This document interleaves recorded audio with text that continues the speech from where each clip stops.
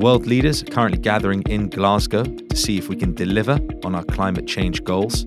There is an urgency, but companies and industries are there in force for COP26 to see if we can scale up and meet the challenge. You're listening to the Business Extra podcast coming from the National in Abu Dhabi. I'm Mustafa Al-Rawi, Assistant Editor-in-Chief. If you like this show, please do subscribe on Apple Podcasts, Spotify, or wherever you get your audio content. With me is co-host and the National's feature editor, Kelsey Warner. Hi, Kelsey. Hi, Mustafa. So big week. Big week, and usually I am one for optimism, but reading and kind of setting the table for COP26, sends one into a bit of a pessimism spiral. The UN reported the last 7 years were the hottest on record. We reached peak sea level rise in 2021, and carbon emissions are rising through 2030, despite us needing to have them if we are to meet our climate goals and avert crisis. So the urgency is now. It is, as you said at the top, a challenge, but also a real opportunity to scale technology, scale massive investment, and marshal, human capital and potential for us to survive. So to get a behind-the-scenes, on-the-ground color look, we spoke to London Bureau Chief Damien McElroy. Damien, you're in Glasgow at the moment for the beginning of COP26. Thanks so much for taking time out of what I assume is a very busy official first morning to talk to us. How are you doing? Good. Yeah, it's been an interesting first morning. The setup here is set on a very extensive campus, and there's a bit of familiarization to go on. A lot of people are trying to get into the area. It really is a step above the usual kind of summit where, there's a lot of official delegations and there's a lot of media, etc. But, you have 2 or 3 other elements here of exhibitors, of activists, of people who want to demonstrate. So there is a real big feeling of a milieu, which we're all entering into. And, then the morning quickly gave way to lots of official delegations coming. And then it was into the speeches by the leaders like Boris Johnson talking about how this is the last minute to midnight. Damien, can you give us a bit of sentiment analysis on the ground? We're coming out of Rome, G20's arriving, official delegations, as you just described. But what is the mood on the ground there, 1 minute to midnight? So I think it's very much a sense that there needs to be a bit of a reboot of that effort after what happened in Rome. The Rome Declaration of the G20 obviously declared a mid-century target for net carbon zero, but there's a real feeling that we have to get more concrete figures and we have to get more plans and we have to really see people talking beyond what was promised in Rome. So the people who are gathered here really feel that they need to take this to another stage, and there's quite a passion for that, but there's also a big recognition that it is it's going to be a tough ask, and getting everyone in line is a big challenge for the organizers. There's a well-publicized figure that there's 196 countries present over the next 12 days, but there are some big names absent or, checking in via video link. Can you name who is there, but also who is maybe conspicuously missing? So obviously the US president has landed. He's here. We've seen the G20 leader, Mario Draghi from Italy. Most, if not all of the Europeans are here. But then once you go further afield, then, it gets a bit more mixed picture. So there's no president of China. He will be giving a video address. And that's the big thing that was really wanted by the organizers, to show that they could really have that worldwide scope. To balance that off, Prime Minister Modi of India is here, though, of course, he is still very determinedly saying the country won't set a plan for reducing its net carbon figures. So there's a good mix of people here. They didn't get everyone, and that's a big problem, because a lot of people question whether anything that is agreed here will be credibly carried forward. So there's some healthy skepticism, as you alluded to. There's going to be people who are protesting that not enough is being done quickly enough. We have quite a bit of political power convening in Glasgow, whether physically or virtually. But also it seems as if the fault lines are also becoming apparent, because while many countries have made pledges of net zero by particular dates in the build up to the conference, I think there's well over 50 countries in the world, maybe more, that have made those pledges. There seems to be a bit of disagreement on how to move forward philosophically as well as practically, because as you quite rightly said, if you are a developing nation, or you're not one of the established developed countries that have had their period of growth and who are actually historically the biggest polluters, then you would say, why should we suffer? Why should our population suffer and lose out on their era of development because you've decided now that this is an urgent issue? So it feels like perhaps success would be being able to come up with an agreement on how to move forward that might tick both boxes for developed and developing nations. Yeah, I mean, one of the great things about this is that a very long time ago, the developed nations promised essentially $100 billion a year to help the developing nations adapt to climate change and to co-opt the technological developments that will help them cope with that.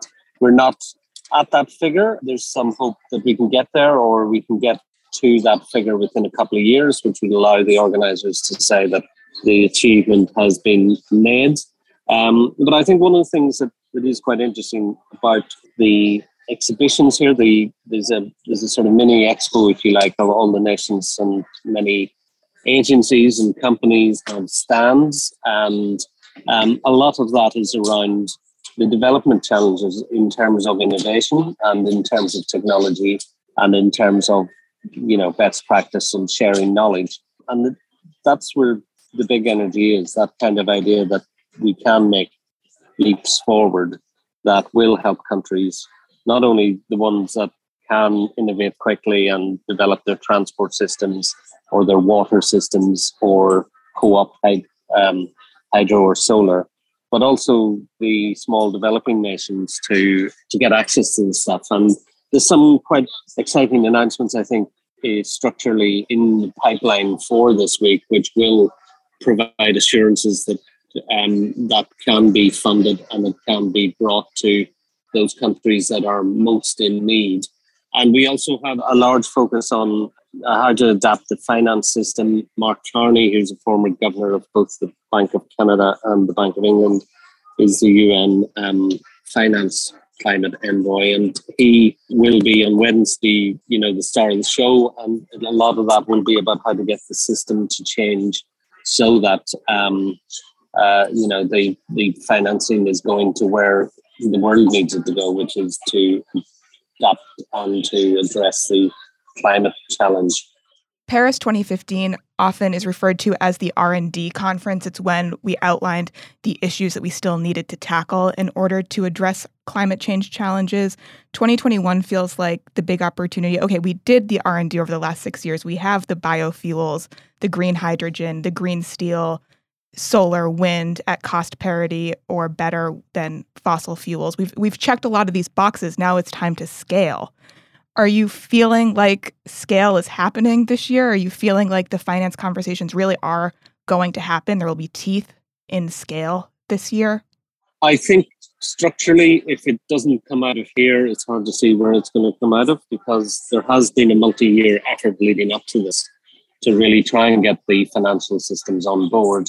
The sort of financial leaders are all obviously turning up. They have the system set up where they will have Mark Carney and Rishi Sunak and Janet Yellen and people coming to put their backing behind this. So the efforts are in place, the structures are in place. There is obviously, though, a bit of a backlash within the investment community that axiomatically setting the system up like this is not the correct way forward. But if this effort, which has, as I say, been multi-year, does not come true and at least form the basis of how to go forward, then it's hard to see how anything would. So it's good to hear on the one hand that the finance discussion is happening, and also, as you mentioned, with the exhibition on the ground, that business is very much present at COP26, which is good to hear. But there is a kind of elephant in the room, which is the current quote unquote energy crisis. You live in the UK, Damien. It's not long ago that people were scrambling for petrol at the petrol stations because of the supply issues. We have supply issues in Asia as well, not just in Europe, in the US, and in general with high energy prices. There's been a lot of noise about how, on the one hand, that's a result of the energy transition and efforts to meet the Paris goals. But then on the other, it seems to become highly politicized. And there's some of the people that could resolve it in the short term are going to be there together in Glasgow. Yeah, I mean, it is the ultimate dilemma. It's about making choices now, but it's also about trying to find ways to, say, working practically and acknowledge that you do have a demand to meet for the society that you've got at the moment. So I don't think anyone here has really squared that circle. The developed countries are obviously looking very intensively into scaling up nuclear as one option, but then, people recoil in horror at the idea of how to deal with, the nuclear waste that then results. So everything involves making choices. It involves dilemmas. We've seen here in Europe this squall in the early autumn where essentially there was no wind, so the renewables weren't working the proper level. There was a kind of move away from natural gas storage, and so therefore Europe didn't have sufficient reserves, at least as far as the market was looking at it. And, we didn't have brownouts or anything that, you see in places like Pakistan or South Africa. But the big challenge for renewables is not about reducing energy consumption, especially because a lot of electricity demand is essentially baked into how we're going to make the transition to new forms of transport, for example. So, there's unavoidable demand out there that's going to be rising, and countries basically need to do the hard work of making choices on how to build and invest and create critical infrastructure. There's a lot of focus on that here, but no one, I think, is going to say that they've solved the ultimate dilemma of how to move the energy mix along the spectrum. Yeah, it's about energy security as much as it is about efficiency and sustainability at this stage. That's basically the big dilemma for the people here. Damien McElroy, the National's London Bureau Chief, thanks so much for being with us, and I hope it goes well in Glasgow. You're very welcome. Thank you very much for having me on. Kelsey Warner, thanks so much. Thank you. All that remains to thank our production team, Arthur Edison, Ayesha Khan, and you all for listening. Do join us again next time.